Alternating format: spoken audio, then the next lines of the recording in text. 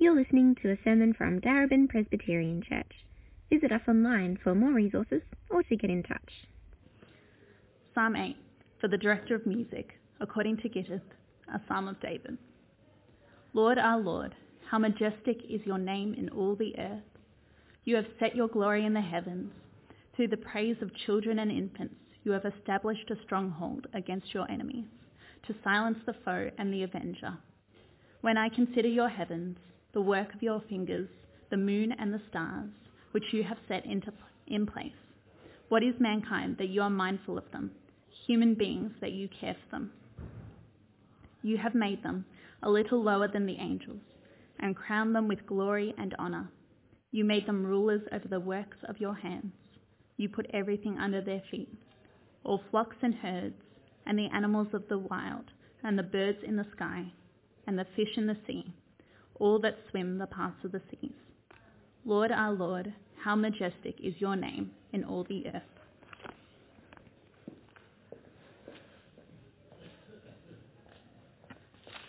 Thanks, Alex. Please do keep your Bibles open to Psalm 8. You'll find that helpful. There is also the sermon outline on the welcome card if you'd like to check that out. As Aaron said, we're looking at Psalm 8, not Psalm 7 today. This is our last sermon in this brief Psalms series. I actually preached on these Psalms at my previous church, and so each week I've been taking an old sermon and kind of making it suitable for the DPC context. And I've been really grateful to God for this opportunity to reconnect with these Psalms and kind of experience them afresh. It's been really encouraging and a comfort to me personally. But more importantly, I pray that they've been enriching for you as well, as a congregation, but also individually. You've probably figured out by now, we've been taking the Psalms consecutively, week by week, 1 through to 8. And so God's been setting the agenda each week, rather than me picking a Psalm that I think should be the best Psalm or one that's kind of easy or well known. And so it's been encouraging to see the ways in which people have come to me and said, hey, actually that Psalm really spoke to me. That was just what I needed to hear on that particular Sunday. So that's an example of how God is at work. God sets the agenda for us. It is disappointing to skip Psalm 7. At my previous church, one of the elders preached on that sermon, so I didn't have one ready to go, and I didn't have the time this week to write one from scratch. Against my personality, because I like completeness, I really wanted to write one, went, no, I'm going to take this as a growth opportunity, and we're going to skip Psalm 7 and go to Psalm 8. And so I trust that God will work through it today. It'll be what we need to hear today. I did want to say that if you've enjoyed the Psalms, I put together a little booklet that you might be interested in grabbing a copy of. There's some on the Welcome Hub up there, and I hope to put it online soon. And these can help you with some of your own private devotion as you study the Psalms. So there's some tips on how to read and study through a particular Psalm, but also how to pray through them and even how to sing them if you've enjoyed doing that. Different ideas for tunes and resources so that you can sing them kind of on your own or with your household, however you might like to do it. So make sure you grab one of those. And there's also some music recommendations of different artists who've set the Psalms to music, including Sharon Pike, who's recorded some songs. Some of you will know about that. You can listen to them online. So some helpful resources in there to help you connect with the Psalms. Great, let's pray and ask God to speak to us through his word. Heavenly Father, we thank you for the time we've already shared together now. And we do ask that you would speak to us through Psalm 8, that this would be the words we need to hear today. And so may your Holy Spirit be powerfully at work so that Jesus might be magnified in our hearts. Amen. Humans are the glory and the scum of the universe. Does that statement sound familiar to you? Have you heard that before? It's a translation from the 17th century French philosopher Blaise Pascal, theologian, mathematician, and actually expresses how many people would feel about the human race. We achieve these wonderful heights of creativity and community and compassion, yet we also descend to these disturbing lows of horror and harm and hate. We see how society wrestles with wanting to view others as valuable, yet at the same time worthless. People champion the rights of the oppressed and the marginalised, yet they demonise those who disagree with them. People speak of the inherent worth of every single individual, yet they relativise the value of the unborn and the elderly.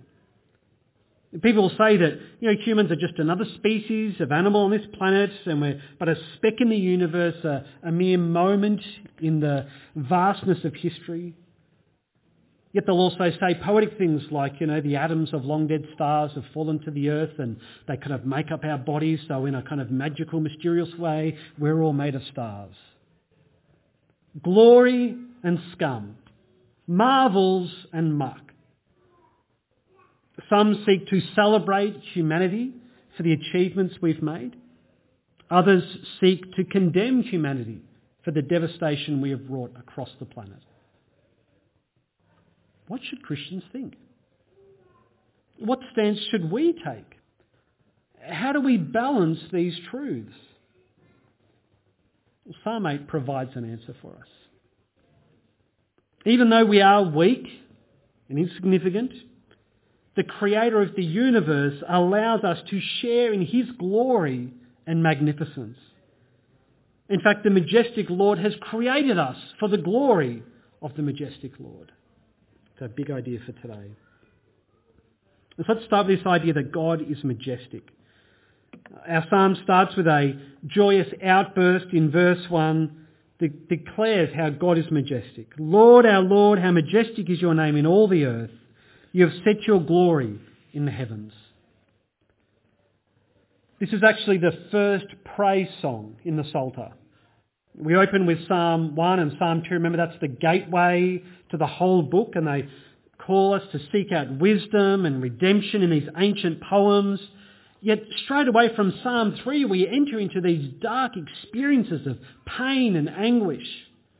If you have a Bible open, you can just scan through the opening verse of each psalm. Psalm 3, Lord, how many are my foes? Psalm 4, answer me when I call to you, my righteous God. Give me relief from my distress. Have mercy on me and hear my prayer. Psalm 5, listen to my words, Lord. Consider my lament. Psalm 6, Lord, do not rebuke me in your anger or discipline me in your wrath. And Psalm 7, Lord my God, I take refuge in you. Save and deliver me from all who pursue me. Where is the blessed person of Psalm 1 who's flourishing like a tree by a stream? Where is the glorious picture from Psalm 2 of God's anointed one, firmly appointed on the holy hill in Mount Zion? The prayers we have studied actually speak to the realities of the Christian life. It actually is hard and painful at times. Yet God does answer our prayers. He hears our laments, our cries for help. And when He does, we should praise Him. In fact, that's how David ends Psalm 7. If you've got a Bible open, have a look. Last verse of Psalm 7 says, I will give thanks to the Lord because of His righteousness. I will sing the praises of the name of the Lord Most High. And that's what David does now in Psalm 8. It has been a slog at times as a church family, hasn't it, to get through these psalms. But the time has come today to praise God and to give thanks to Him. So even though life actually is hard, we can't always dwell on our own pain and misery. We must look in faith to God and His majesty. And that word majestic, which David writes in verse 1, is used to describe the vast waters of the sea, the towering trees of the mighty forest, the noble rulers of the nations.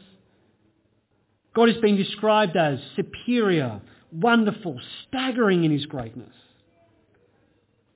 And more specifically, do you see that it's God's name that is majestic?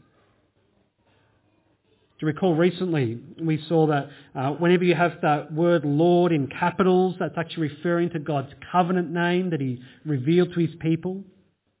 We don't know exactly how to pronounce it, maybe something like Yahweh. But the Jews, they didn't want to misspeak or misuse God's name, and so when they were reading their Hebrew Bibles and they came to that word, they'd say Adonai, which means Lord. It worked for them, and we continue the tradition today in our Bibles. But it does mean that when you come to places like this, you shouldn't be thinking Lord, Lord. You should be thinking something like Yahweh, our Lord. How majestic is your name. This is his personal, revealed name. And this is the name that is majestic in all the earth. His name stands for his reputation, for his honour, for his power. God has also set his glory in the heavens. Now, sometimes glory can mean God's weightiness, his holiness, his otherliness. But what David has in mind here is God's splendour. It's another word that's used to describe powerful, breathtaking, wonderful objects and people. God's majesty and glory stretches throughout the earth and is above the heavens, that they are everywhere because God is everywhere. Yet, all of this power, all of this splendour is strangely linked to objects of frailty and smallness. Have a look at verse 2. Through the praise of children and infants, you have established a stronghold against your enemies, to silence the foe and the avenger. So children and infants use their lips to praise God. And through this, God reveals his strength. He uses the words of children to silence his enemies. Those are his foes and those who are seeking vengeance against God. Think about it. God is so powerful, so mighty, so majestic that he can even make use of the words, the sounds, the babbling of children and infants. Now, how does that actually work? How does an infant, a baby, actually declare the praises of God? We don't know how that works. Remember, the Psalms often give us pictures to illustrate this idea. The idea is that God seeks to make use of frail humans, and that's actually part of his glory. God is majestic. He's not limited in any way, not even by infants. He cannot be opposed. He cannot be confined. He cannot be anything other than the majestic Lord of the heavens and the earth. And so in comparison to him, we are all but nothing. Which is our next point. Humans are insignificant. Have a look at verses 3 and 4. When I consider your heavens, the work of your fingers, the moon and the stars which you've set in place, what is mankind that you are mindful of them? Human beings that you care for them. Compared to God's creation, we are weak and small. David considers the works of God. God created the universe with his fingers. It's like a sign, a picture of personal and detailed creativity. David looks to the moon and the stars. Living in the city, we often forget how spectacular the night sky is.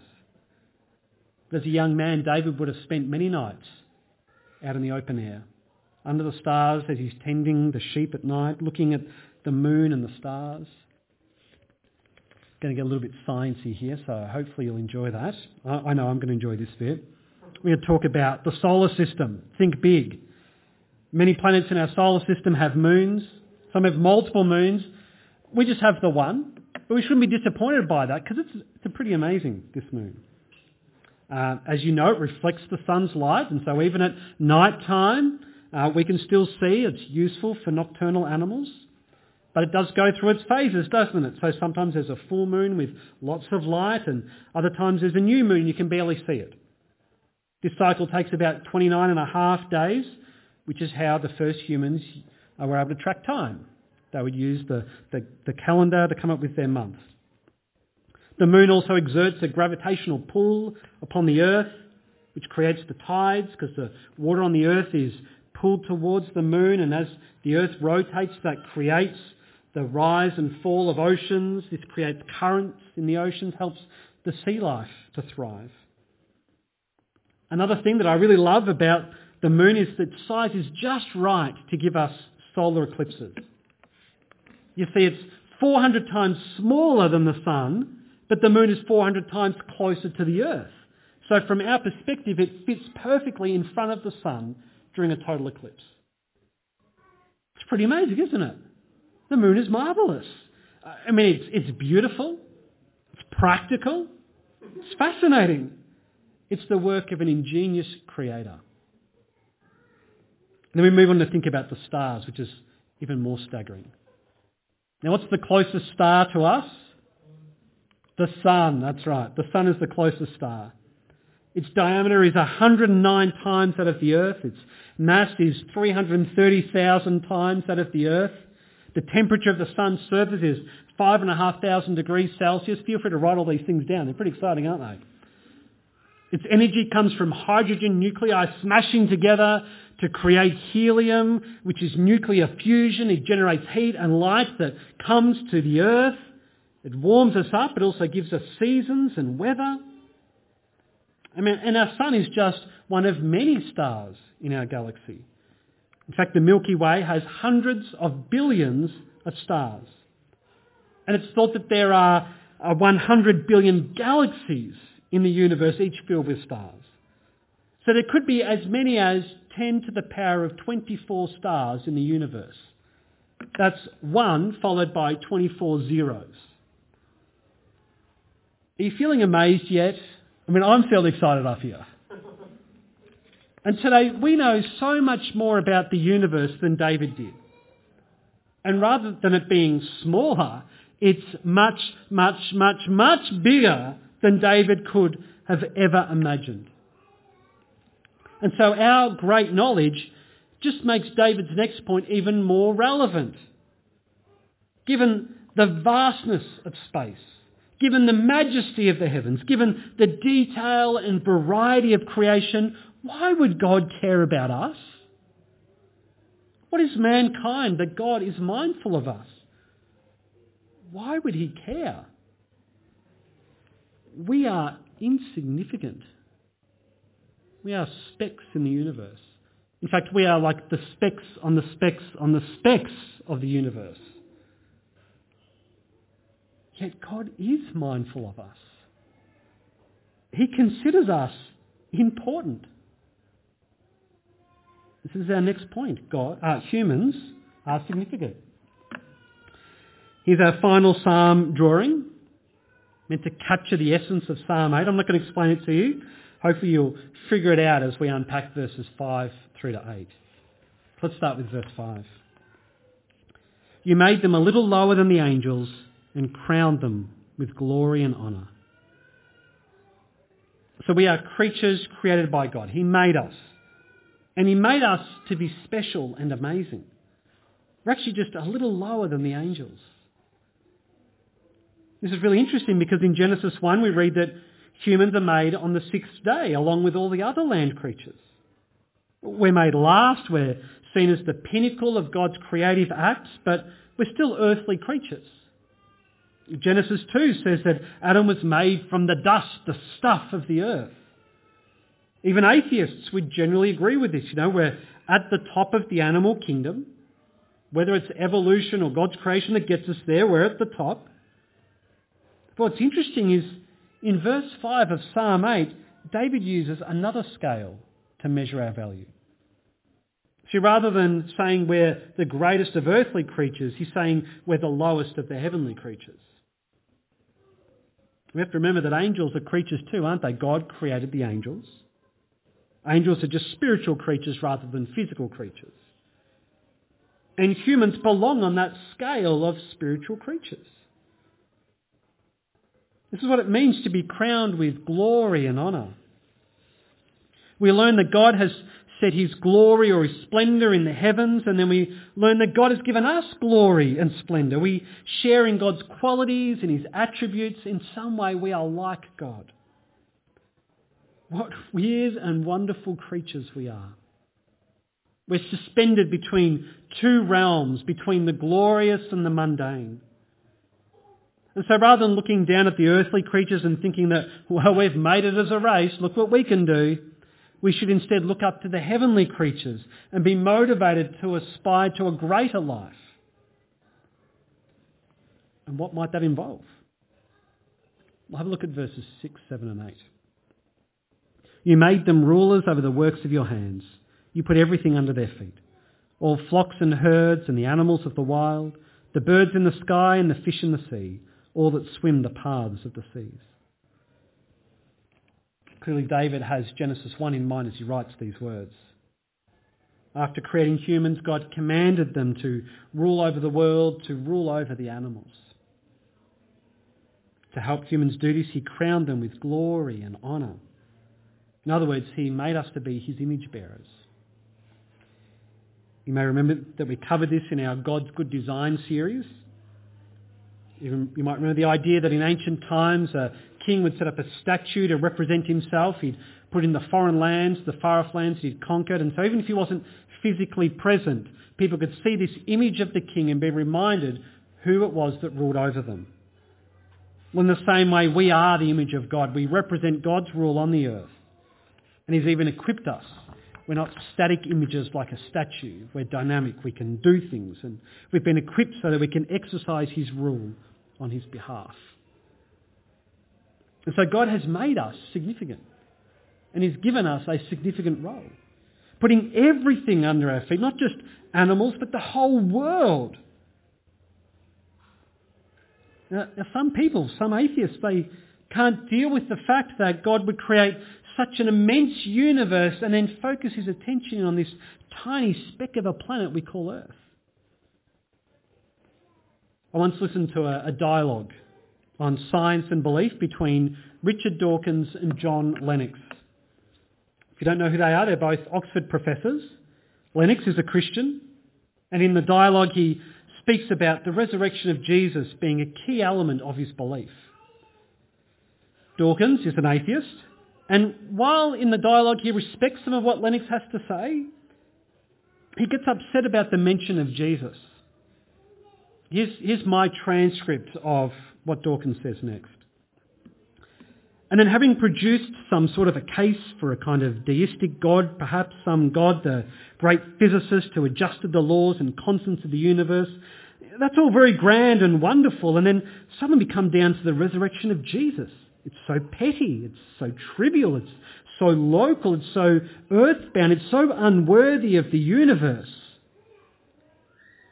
Can you hear the echoes of Psalm 8, verse 4? What is mankind that you're mindful of them? Human beings that you care for them. See, Dawkins would say that it's small-minded to think that a being powerful enough to create the universe would actually be interested in us. But we would answer that God is not just powerful, he's also loving. And he's perfectly free to focus his attention on this blue marble that we call Earth. God has endowed humans with great dignity and honour. We have a great purpose. But here's the thing. We fail, don't we? We were created to be kings. But the story from Genesis 3 onwards is that we failed. We failed to rule over the creation properly. We have a pretty poor track record of caring for the environment and looking after the animals. We exploit the world around us and we don't consider future generations. We oppress and enslave animals. We even oppress and enslave each other. We're supposed to reveal the glory of God, but we use our abilities to harm and destroy. We're supposed to be relational beings who demonstrate God's love, but we end up in conflict.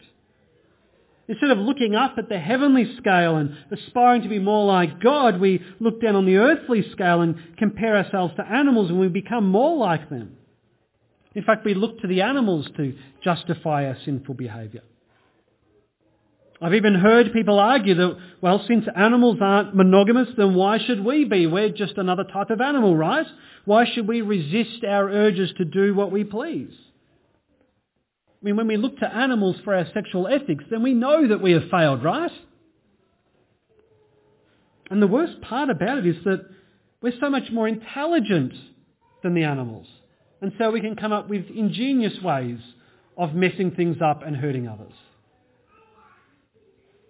This makes a mockery of the human race and a mockery of the God who's created us.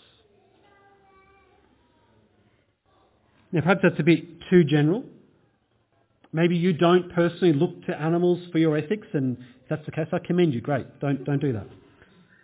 Maybe you shop ethically, plant trees. But the thing is, even individually, we fail to live up to this grand picture of what humanity should be. We all have our vices, our shortcomings. We're not worthy of the glory and honour that God has crowned us with. As human beings, we bear the image of God. We have a foot in two realms, the earthly and the heavenly, and we're not really worthy of either. We are the glory and the scum of the universe. We all fail, except for one person, except for Jesus. Because you see, where we fail, Jesus succeeds.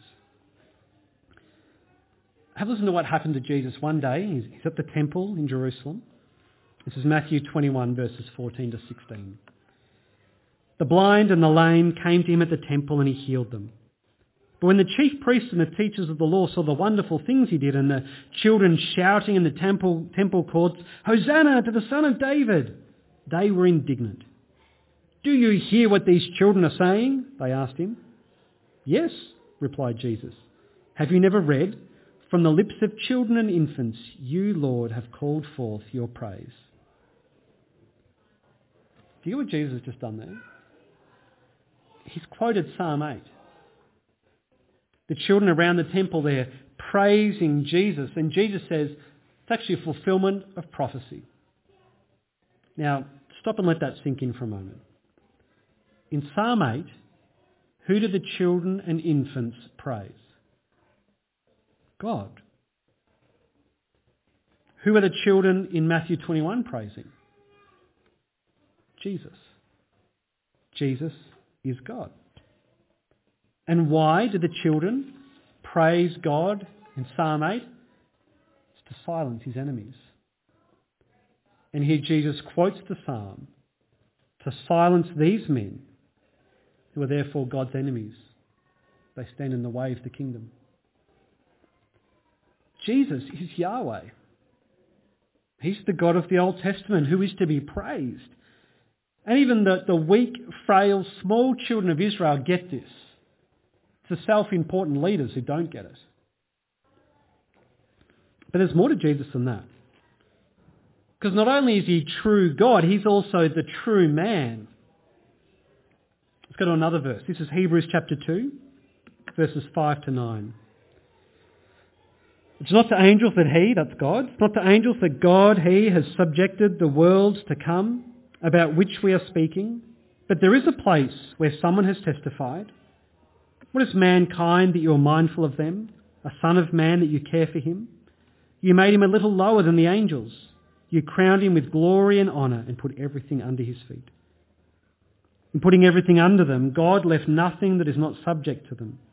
Yet at present we do not see everything subject to them, but we do see Jesus, who was made a little lower than the angels for a little while, now crowned with glory and honour because he suffered death, so that by the grace of God he might taste death for everyone. Jesus is the one who truly fits the description of Psalm 8. And it's harder to see it in our translation, but David writes in verse 4 about the Son of Man in Psalm 8. The NIV puts this as human beings, which is a true translation, it's a possible translation, but it just loses some of the poetry. See, David uses the phrase in Hebrew, Son of Man, which can mean people in general, or also a particular person. It's kind of got a bit of a range of meaning there. And so this is the difficulty of putting Hebrew poetry into English, right? But in any case, the author of the letter to the Hebrews, he sees the link, since Jesus referred to himself as the Son of Man. This was a prophetic or messianic title that he took upon himself. And so it also shows that Jesus is the true man, the epitome of God's design for humanity. Even though he has existed eternally as God the Son, a member of the Trinity, he actually was made a little lower than the angels when he was born onto this planet as Jesus of Nazareth. And today, now, he's crowned with glory and honour because he's risen from the dead, he's seated in heaven with God the Father, he's returned to his rightful position as true God, but also true human as the representative of humanity. And all things are placed under his feet, And one day everything in the entire universe will be subject to Jesus. He will be the ruler who achieves all that humanity was destined for. He is the true King. And so it is only in Jesus that we can fulfill our mandate from God. It's only in Jesus that we can achieve the success that we fail to grasp. It's only in Jesus that we can be who we are truly meant to be. Praise God. In Jesus we are lifted up and glorified and crowned with honour and made greater than the angels. Some people might read this psalm and scoff at its idealism, its naivety. These are impossible heights for humans to achieve. Impossible for us perhaps, but not for Jesus. And so we see that this psalm has even more depth than David realised, and he wrote it. We failed to achieve the glorious state described in these verses, yet if we have faith in Jesus, we can achieve them in him. I mentioned earlier the words from Blaise Pascal. That little sentence or phrase is often quoted to show that humans are necessarily flawed. It's in our DNA, it's who we are. But Pascal was a Christian, and he understood that our failings are due to our sin, something that Jesus came to earth to deal with. So listen to the full quote.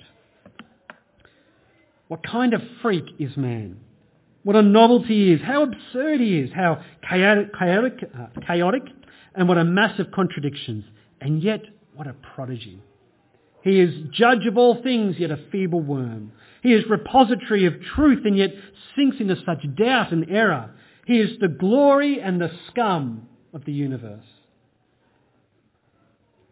Pascal speaks of the effects of the fall, and how our creatureliness is not the problem, but rather our sinfulness. You see, being human is not what makes us scum, it's being sinners. And so the true miracle is not that God would pay attention to mere mortals like us, but rather that he would forgive revolting rebels like us. But he does this for anyone who turns and puts their faith in Jesus. And so it's this knowledge that turns us back to God, turns us back to him in praise. And that's where our psalm ends. Have a look at verse 9. Lord our Lord, how majestic is your name in all the earth. This psalm literally ends where it began, praising the Lord. The mighty creator of the universe has shown us amazing grace by giving us an exalted position in the universe. And so this should turn us to praise him. The majestic Lord has created us for the glory of the majestic Lord. And so look to the created world around you, to the moon and the stars, and your response should be to praise the God of majesty who has set his glory in the heavens. Look to the privileged position you have as a being who bridges heaven and earth, and so praise God. Consider the fact that you are so tiny, yet you have a magnificent role in imaging the Creator, and so praise God. Realise that, yes, you fail miserably in your role, but God is gracious. God forgives you. He restores you in Jesus, the real man, the ultimate human. And so praise God. Don't look to yourself and your weakness and your frailty and your failures. Don't look down into your heart and all those emotions of anxiety and inadequacy and shame. Don't even look down at the animals and find your purpose and identity from the beasts of the earth. Instead, look up. Look up to the God who's created you. Look up to Jesus who has restored you. Look up and find the grace you need to live out the destiny that he has set upon you. Look up and praise God and give him glory. For the majestic Lord has made you for the glory of the majestic Lord. Amen. Let's pray. O Lord, our Lord, our hearts, our minds are just full of this amazing imagery from your psalm, from Psalm 8. These words of David, just staggering. And we thank and praise you for who you are, for the fact that you've made us, that you love us, that you care for us, and that you've sent Jesus to restore us so that we can achieve the full potential and plan for who we are, that we can be glorified in him. And so may we find our worth and value not in what we do or what we fail to do, but in the fact that we are united to Jesus by faith. And so may that give us hope, strength and endurance. And may we praise you every day. Amen.